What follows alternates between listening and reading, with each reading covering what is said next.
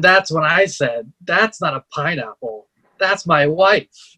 Anyway, back on topic. Welcome to the Team GPT podcast. I haven't said that in a while. Yeah, that's an old trend. It's an old trend. Speaking of trends, right? So an interesting question was posed by one of our members, Kim. Shout out to Kim. We'll put her Instagram in the link below. She was wondering. So earlier on, we talked about a certain trend, which was the use of RPE in training, and that got us thinking. For the question I'm posing today is, what are some trends that you guys remember or that you're seeing that are sort of underrated or should be more prevalent, or what trends that came and passed that should have stuck around longer? Yes, I got the question out. It's there. You nailed it. Nailed it. I'm not sure that question was very well worded at all. What do you mean? I said it. All right. My big one, I think, is just we talked about RPE in the past. I don't mind someone using RPE to tell me what they think a set felt like. So for those that don't know, RPE, 10 being an absolute max, 9 being 1 in the tank, 8 being 2 in the tank, 7, 3, etc. So if someone says, "Oh, that felt like a 9," that means they could have done one more rep, or maybe they could have added some weight. I think that's fine to use that as a qualifier, just to let us know what's going on, to give us some more data. But I don't like it for choosing your weights. I think more often than not, the way you feel sets you up for failure more than a good day. One of our other members, Juan, I talk about this a lot with, you have a bad day at work, you don't eat enough, you're tired, whatever, 8 million reasons. And, your 8 RPE for the day ends up being something that normally would be like a 6. And if you were just training with percentages, which is the way that I generally like to go with, you probably could have hit the numbers anyway. And you would have been fine. You might, you maybe have to adjust a little bit, but probably not as much as you think once you warm up and get going. So I think, I mean, Mike Teixeira coming up with RP stuff, I think it's actually a really good idea. And his original book, I thought was a great book. And I think a lot of people forgot about reading it and they started to apply the situation because he says in there, anything below a 7 is a waste of time. And you see tons of people posting RP 6s and in his book, that's a warm up. 7 is speed work. 8 is 2 in the tank. 9 is 1 in the tank. 10 is hard. And, people are trying to think sub-maximal and they're using 6 as a sub-max. Well, technically so is a 7, an 8, and a 9. 10 is max effort. 9, so even a 9 is sub-max. But there's a point where if you're training that sub-maximally and you're leaving that much in the tank, what are you getting out of it? Are you getting the same benefits as pushing harder? And I'm not saying that you have to go max. Again, most of my training is sub-maximal. But our sport is a maximal sport. So at some point you have to train it to get better at it. If you just do RPE 6, 7s and maybe singles at 8 to base your numbers for the day, then when the weight gets heavy, it's going to feel real heavy. So that's one that I guess is not something I would want. It's I mean trendy, I guess is the right word because it's used a lot. To spin and at its core, that people are just using it as on a scale of 1 to 10. It felt like a 9, whatever. Just I just flipped my camera for everyone that just puked. Well, I think I like percentages. I think I'll use that one. Percentages have been around forever for a reason. They work. And I know that the argument being that, let's say you get stronger over a block. So 90% now is not 90% 12 weeks from now, which is the hope. Hopefully you've gotten stronger. So 90% at week 1 is now 86, 87% on week 12. But you should also be able to tell that by, let's say on week 1 you hit 90% and it was tough. But by week 12, it's a lot faster, a lot easier. the technique's better, then you know that you've gotten stronger. And by doing the same weights, where like I said with RPE, it's more of a feel thing. I say this a lot, like I don't care how you feel. The problem with like how you feel is on meet day, it doesn't matter how you feel. If you don't feel good and you're sick or you're tired, or you didn't sleep well because you were worried about the meet or you had to travel, it doesn't matter. You still have to go out and lift. So if you're like, oh, well, everything feels heavy today, so I guess I'm going to do, RP 8 and take that as my third. No, like you have to go heavy sometimes. So I wish percentage was around a lot more still. I think a lot of people don't use it as much. My main work, so like when I'm programming, we have 3 different kinds of main work. We do submaximal, volume work, and heavy work. The submax is based off percentages. The volume work is based off percentages. The heavy work recently I've switched up a little bit, giving the people a little bit more leeway, where it used to be percentages, but now I'm giving a little more leeway. But I'm looking to push on those days. I'm not looking for an 8 RPM. Like I'll write in there, like I want you to hit a really hard set of 5 and then go heavier instead of like doing a single at 8 and then doing your back off sets. I'm basically doing like the other way around, like a 5 at 9, 9.5, and then singles working up to probably a max of the day. The 5 tires you out, but you're still working up to a max. So again, like most of my work is percentage based. Even the supplemental stuff, I'm starting to throw in some more percentage based. So I wish that was around more. I like that a lot. There's less feeling. It's more, I like the data, the science, the hard numbers behind it. Like if I can tell people like, you should be able to do this. And you're like, oh, my girlfriend broke up with me and like you end up doing 40 pounds less. That like, okay, that happens sometimes, but I think some people use it as an excuse to go light all the time. You see that a lot in the gym. A lot of people like the submax crew. But on the other end, you've also got the people that use it so they can just be like, oh, that was an 8. And it was a 10. Like it was grindy. It was like, looked like death. It was a full max effort lift and they made it an 8. I think both of those are allowing your feelings to get in the way of good training. Like I said, I don't care about the feelings. I want to see the numbers. I want to see the data that drives the training. I think I agree with that. It's a kind of interesting, not that like RPA has become or has been trendy, or like RIR has been trendy. I feel like almost just because of like the numbers themselves and how people react to them, like it became kind of like, oh, that was a 9, or like that was a 7. Like just the numbers itself and how different people react to how they rate it. I guess it's that almost became trendy in itself. I don't think like the system, like I don't think Teixeira system was like meant to be like, oh, this is the trendy thing now. It's just the system is, and just auto-regulating puts it in people's hands. So therefore people made it their own thing and it became trendy. So it's interesting to see how people react to it. I think what I'm understanding what you're saying is that people took a very objective scientific method of RPE and made it subjective in the sense that it feels like a certain number, so that's the number it is, instead of based upon the numbers I can actually do, right? This is what it should be in terms of RPE. Right. Yeah. And again, like, there are fluctuations in strength up and down, so some days the percentages won't work, but if you don't overshoot the percentages to begin with, you should be pretty close. Since Kim asked this question, I'll use her as an example. I wrote in conventional deadlift for her the other day. I gave her 3 sets of 5. I gave her a weight, and she said it was really hard, but she was able to do it where, like, if I didn't give her that number, she might not have done that much because she wouldn't have had the confidence to do it. Where because I said, here's the number, do it, she did it. I think that matters a lot.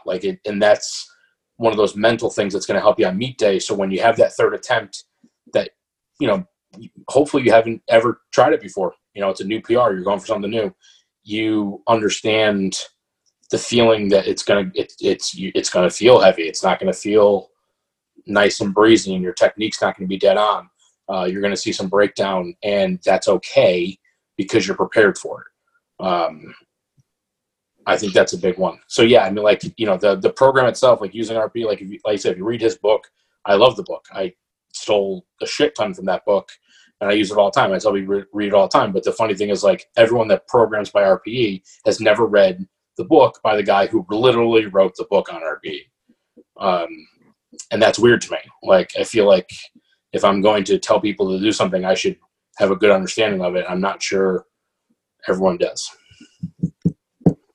Yeah, I think, I mean, I don't think the idea of auto-regulation is trendy in itself. It's just this system has caught on so much, whether it's, and like I don't know, what year did the book come out? It was, I don't know what Been year. out for a while. But like, it took a little while for a lot of like research to come out after, like a lot more research has come out after it, and it took a long time. And it's probably still in development where people are still learning more about it, but it's interesting that like it kind of took off like wildfire, and that was like almost like the lingo was trendy, but it's not like auto-regulation isn't trendy in training. Just how people apply it and talk about it is kind of what became trendy and weird. Right. And that's it's interesting.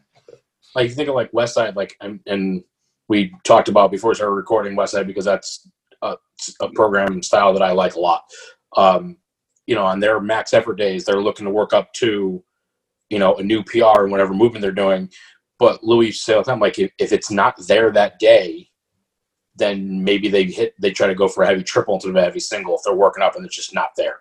Because there's times it's just not going to be there. There's times you come in the gym and for whatever reason, you know, it just isn't there. Like, I have this little like athlete readiness scale that I haven't showed either of you guys or anyone yet, but like I have it trying to figure out how to actually use it. But it's like, you know, grade on a scale of 1 to 5. Like, you know, how did you eat today? How did you drink today? How did you sleep last night?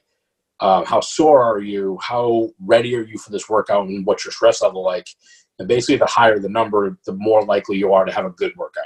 The lower the number, the more likely you are to have a bad workout. Now, it might not work, but like, you know, if you score like I think the lowest you can score on it is a 6. If you get a 6, like, I would tell you to adjust your workout because it's probably a bad day. That means you didn't eat well, you didn't sleep well, you're sore as hell, you don't even want to be at the gym. Like, you're not gonna have a good day. So adjust, auto-regulate. You know, maybe you do a little bit less, or like in Westside, go grab the sled and do some sled work, do something different, and come back to live to fight another day. If you push it, you're probably gonna get hurt. But if you score like a 28, I think is the highest. Like, that means you like slept 9 hours, you ate perfectly, like you're completely hydrated, you just took a crap load of pre-workout, you know, you're not sore, your stress level's nothing, like you're just ready to kill it. Like, okay, maybe we ought to regulate up, and those days where maybe you can push a little bit more. I think you need to have some. I mean, Dave Ricks talked about like in his program, like he follows I think a fairly linear program, and this was like a couple years ago. He said like late in the program he was supposed to hit like a heavy double, and as he was working up, he's like, nope, and he took that double for a single and called it for the day because a double wasn't there. And I'm pretty sure that was the year he squatted the record, like the open world record, at like 58 or 59 years old. So like I like percentages because I like having that number in front of me and in front of the lifter, but that doesn't mean it's not written in stone. You know, if I say to you to do 90% for a triple, which is really hard, and the double is just like, holy shit, I'm gonna die, don't do the triple. On the other hand, I probably screwed up Marie's day with that, but Marie had a workout once where she was supposed to hit like a heavy triple on bench and then work up singles, or heavy double, I think, and the double was like so easy, which was so unexpected, that I was like, do another rep. So she hit it for a triple, and I was like, do another rep. And she hit it for 4, and I was like, I almost yelled to do another one for a set of 5, and I was like, oh, her singles are fucked. And it did. Like, her singles were not as good, but like, it was like her best previous double that she hit for 4. Like, that was like, that's way off program, but like, it was working, so that's okay. And like you just said, like, it's just auto regulation. It's just using how you feel, but like have a plan. Like, I don't want to go into the day not thinking about what I'm gonna lift until I start to feel it. You know, like, I don't want to feel that. Like, I don't know. I mean, It's kind of like the difference. Everything between, feels heavy. Nothing. I don't know anyone that like squats 405 pounds. Is like, man, that was air. Everyone's like, nope, that was weight on my back.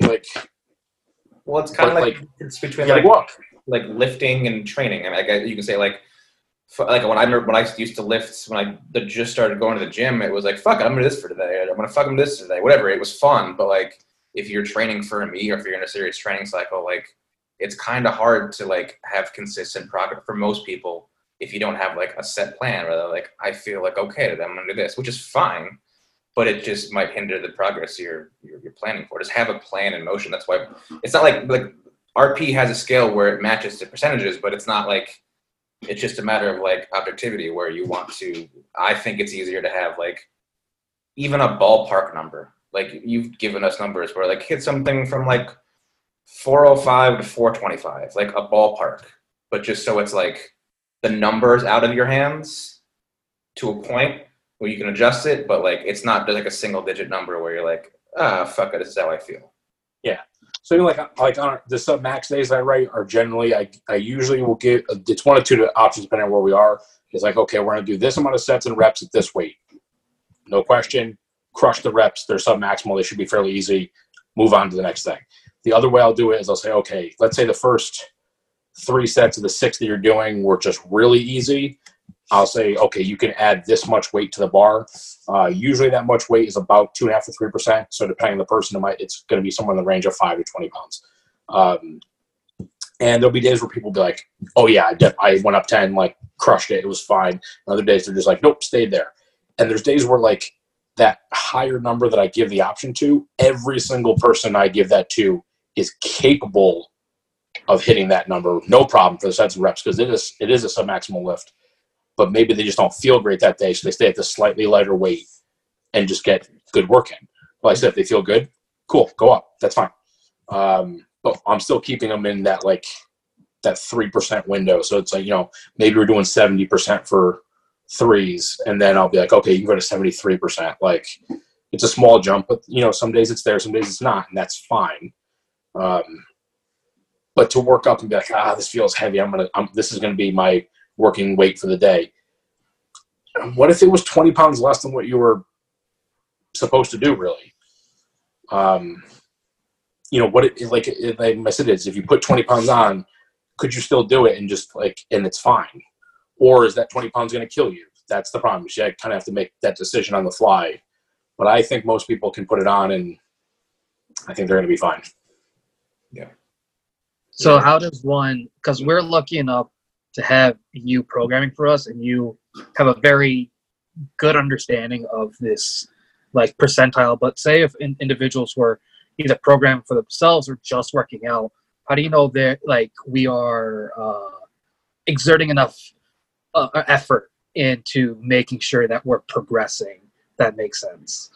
Because like it kind of, you have to auto-regulate yourself, but it's kind of hard to, if you have like these subjective sort of influences on how you feel that day, it might be hard to make those judgment calls. Right. Well, I think some of it's tough because Mike does talk about you have to make your own percentage chart based off your RPE, because, if I said to you, I want you to hit a triple at a 9 RPE, all right? So effectively would be a 4 rep max. The old school max calculators would tell you 88%-ish. What I find for most people is 88% for 4 would probably bury you. That's a lot. So then you got to figure out, how's the person. So one thing I've been starting to play around with a little bit more is giving people like volume tests. So basically what I'll do is we'll give 80% of their current max, and a max that they've done recently. I don't want it to be, I squatted 500 6 months ago, but now my best is like 450 because I haven't been in the gym, and then do an 80% off of 500. So we'll do it off a current recent max. And I'm looking to see how many reps they get. If you get 2 or 3, then either we're really bad at volume, or maybe the max is different than what it is, or maybe it's, just a tough day. But if you get like 10, either your max is a lot higher than we thought it was, or, maybe you can work with percentages a little bit better too. So I think it's good to know for that. Like I said, if I give you 80% and you can hit it for 10, like you're very good at reps, and you probably need to do more heavy work. Where if I give you 80% and you hit it for 3, you probably need to do more reps. So you kind of need to test yourself. You can't just say, okay, 90% is a triple, because I find that most people, when you give them 90%, they're good for 1 or maybe 2. If they hit it for a third, it's either they're really good at reps, or maybe it's not 90% anymore. Maybe they're stronger, and now it's actually like 86%, which obviously you won't know until you test. But that's where like the 1 rep max calculators come into. Those can give you a general good idea. I use those a lot with different exercises and say, okay, based off this is where you should be. To use one in particular, like I did this with Jen recently. Jen wanted to bench 200, and like she had 2 or 3 different exercises that her sets, reps, and weights were showing that she had the strength to bench 200. She basically just had to do it. And then the day that I told her, I was like, send it. And she had 205. So the strength was there. She just had to have the chance to do it. But if like all of her rep calculators and like percentage of work were showing that she was good for like 192, then it's unlikely that she would have suddenly hit 200 or 205. So I know that's not a super great answer to your question, because there's a lot, it's a lot more in depth than that. If we're going to generalize it, which I generally don't like to do, but women are generally better at volume than men are. Beginners are always better at volume than more advanced lifters are. Lighter lifters are generally better at volume. But then the fun thing there is if you're how much in shape are you? A lot of powerlifters are not in shape. If you're in terrible shape, like a set of 6 might be the end of the world, where like it probably shouldn't be. Leah's been doing a lot of cardio lately, and I say a lot, it's really not a lot. And she asked me, she's like, is this going to ruin anything? I'm like, no, like you have to do an intense amount of cardio to really ruin your strength. But I told her, I said, it'll probably help her rep sets, or probably help her recover in between. So I'm like, that's another one that might skew the numbers. Maybe a set of 5, you're like, wow, that felt terrible because you're out of breath and you're winded, but really like strength wise, it was fine. So yeah, that's not a super great answer. I think using RPE in that example, if you think there's only 1 left in the tank, then that's probably a good thing. I'm looking for most things to be an 8 or 9. 7 should be like speed work or a warm up. 10 means you probably overshot, so if you're living between 8 and 9, it's still submaximal, but it's heavy enough to matter. So, it wouldn't be a bad idea to at least take every set and add an RPE to it, so you can start to learn yourself better and get the feel for it. And then once you know what it feels like, then you've got a better idea, instead of just saying, ooh, I don't know, that felt bad. Push it and see.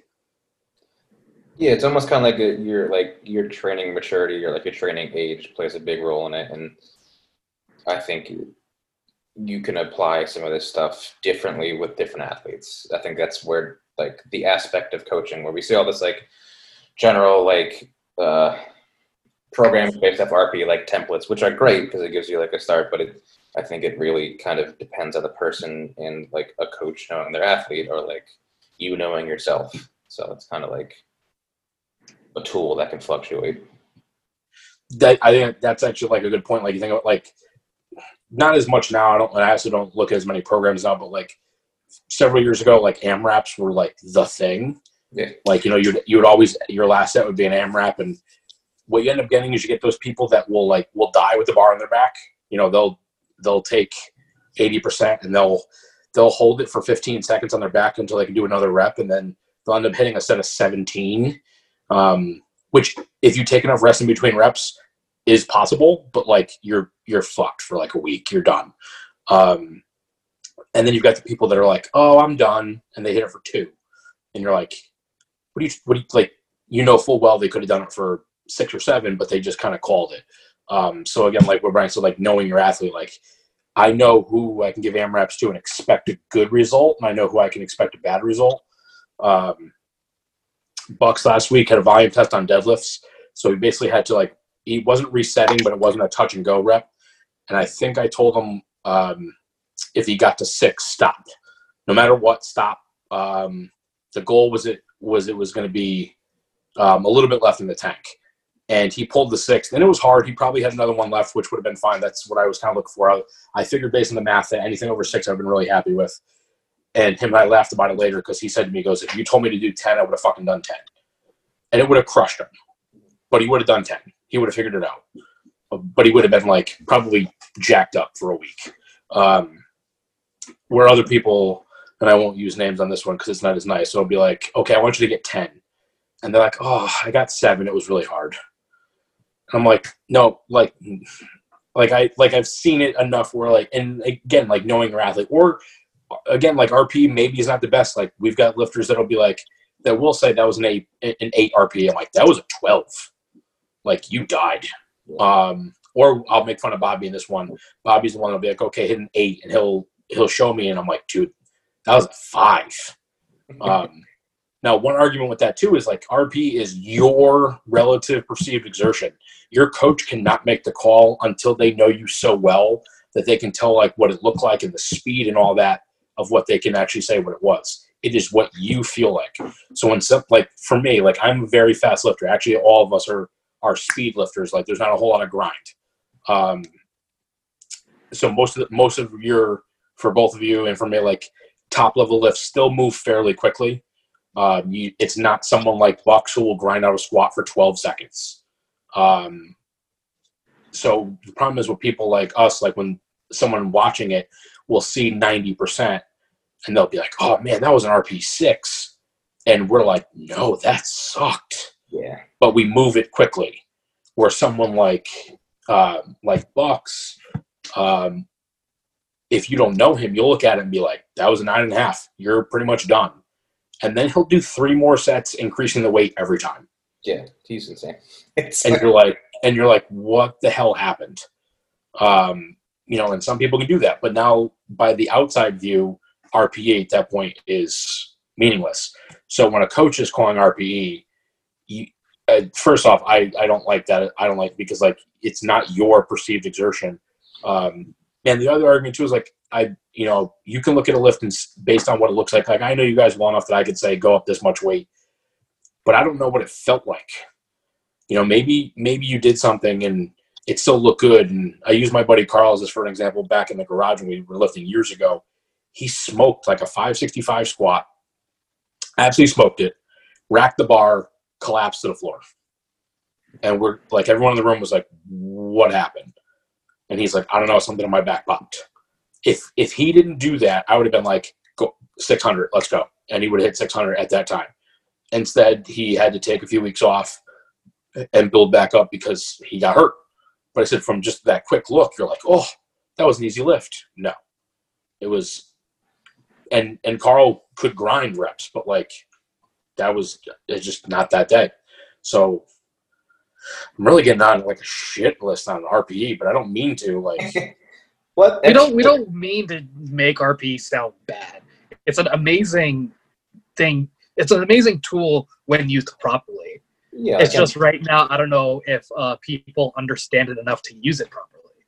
Yeah. Like, the latest thing at meets, and it, like, I know it's like, there's all good intentions for it, but, like, I don't know, it's been, like, the last couple of years more so where, like, people have been telling each other, like, more so, like, that was easy, you need to go up or something like that, trying to convince people to, like, add weight. But that's really nice, you're being nice, but, like, you have no idea who that person is. Like, doing it to strangers, like, add, like, 100 pounds. I'm like, dude, 2 pounds might crush this person. You don't know it. So it's like, powerlifting is a super simple sport, and being in the sport, you might be like, oh, that guy looked really easy. But, like, it's also a lot of intricacies, and that's when, like, having a coach or, like a training partner or, like, someone that can handle you that, like, knows it, like, comes in handy, because I've seen so much where someone's like, that was really easy. I'm like, they might die if you keep saying that. And it's like, it's become more so. I hear it more often, but, like, there's a lot of intricacies that go into it, and kind of, you should know your lifter and know yourself. Do you think there's but there's like an ego sort of push for certain individuals who are all like, oh, if someone tells me I need to go up, I can go up. Like, I think it depends on I mean, first, lifting is an egotistical thing to kind of begin with, right? Like, you do it to get stronger and to look better and feel better. Like, it's, that's what it is. But I mean, there's some lifters that if I tell them to go up, like, I've been coaching them long enough that then they have that confidence because I have the confidence. Where sometimes, like, and there's other lifters that I'm like, they have more confidence in their next lift than I do based on what it looks like, but they know better than I do. At the end of the day, like, I'm the coach, but it's you. It's like, I don't know. I'm going to keep using Bucks, I guess, as an example today. But the last meet he did, his second squat was not good. Like, it didn't look good. And I was like, okay. And he's like, no, I'm fine. I got it. And I was like, all right. And I put in the number that he wanted, which I think was like 5 kilos heavier than what I was thinking based on the second attempt. And the third attempt was significantly better than the second attempt. And he had more in him. And I was like, shit. But, like, he knew. Where, like I said, if I made the call based on what it looked like to me, he would have actually squatted 5 kilos less. But he was like, no, I got it. Let's go. And it was fine. So that is important. You need to have that coach and lifter talk. I think there's a little bit too much trend, I guess, we'll use that, of like the coach having the whole say. Like, no, this is what you're going to do. Like, no, you're not lifting the weight. I'm not lifting the weight for you. So, like, I'm going to tell you what I think you're capable of in that moment. But if you're like, hell no, then we're going to adjust. On the opposite end, like, maybe I need to talk you into it. But if you're not there, if it's not ready for you, like, I can't do that. There's a lot of coaches, I think, that are just like, no, this is the plan. We're sticking to it. And the trend that the one that I'm using trend, even that I don't need to here, is like having the third attempt planned and then seeing the second attempt be good. And then they're like, let's send it. They go even heavier and they miss. Like, I plan for the best possible outcome and work backwards. I don't plan for, like, a good outcome and then be like, wow, that looked better. Let's go. Let's send it. Because now you're making this big jump that, like, maybe you jump 5 kilos from first to second. And now you're like, wow, second looked great. Let's jump 10 kilos. And now it feels like death. I'd rather jump 10 and then be like, okay, we have another 7.5, or adjust down and maybe we have 5. So I don't like that trend either of, like, sending it. I know I'll use it once in a while for people because, like, they get it. When I was coaching the junior worlds, the joke became that I said send it 100 times because, like, we had so many lifters that, like, they had already won. Like, they won gold medal on their second deadlift attempt. They're like, screw it, go for the world record. At one point, I said, like, we were in second place, and, like, we couldn't, like, we had a pull. It would have been like a 27.5 kilo PR for the kid to come in first, and it would have been like a 32.5 kilo jump from a second to his third. And I told Zach to do it because fuck it, why not? Like, we have second locked up. Let's go for it. Let the kid get a shot at a huge PR and the win. I mean, it was a stupid call. We didn't do it. Like, but there's a time and a place. But I think it's become, like, trendy, and they do it all the time. So I don't like that. Yeah, I've seen that too. How long have we been talking for? Ever? Yeah, we've around like 30 minutes. I mean, like, I think there's a lot of stuff that's old that just gets repackaged and it becomes trendy. I don't know, like, I'd rather see what someone's been doing for a long time that's working for a long time than what's been working for the short term. I'm like, this just sounds like I'm shitting on everything, but, like, DUP. DUP has been shown in the studies to work really well. I know a lot of people that do it, but no one's done it for that long because it hasn't been around long enough. Is it going to work for 10 years straight? Do you need to do it in 12-week blocks and take it off? I don't know. I use it. The last 3 to 6 weeks into a meet, we use it a lot because it's lets you get a lot of technique practice, a lot of work with the main lifts. but to do it year round, I hate it. But that's super trendy right now because, like, you know, the idea is that you're powerlifting, so you should powerlift all the time. My argument is that you should be strong at everything. And if we find a weak link at something, it will show up eventually. So I don't like doing the main lifts over and over. That's the trendy part.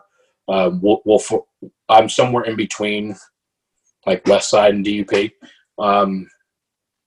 We still squat, bench, deadlift every week, obviously, but like we do supplementals that are different all the time. You know, we'll do safety squat bar and giant cable bar and box squats and high bar and front squats, where a lot of people will be like, why you don't do that in competition? We also don't do tempo in competition, so why are you doing that? Like, you also don't do doubles in competition or sevens. So if that's the argument that we should only do singles forever and ever and ever, I think you should be good at everything. So like if your high bar is significantly weaker than your low bar, why? Fix it, get better at it. That's a big thing. So doing the lifts over and over, I think, you know, that's a trendy one that I'm really not a fan of. We were talking about before we started accommodating resistance, which goes back to West Side, but I feel like if we keep talking about that right now, it's going to turn into a really long podcast. So maybe, Syed, this is when you could be like, come see us next time for accommodating resistance. Come see us next time for accommodating resistance.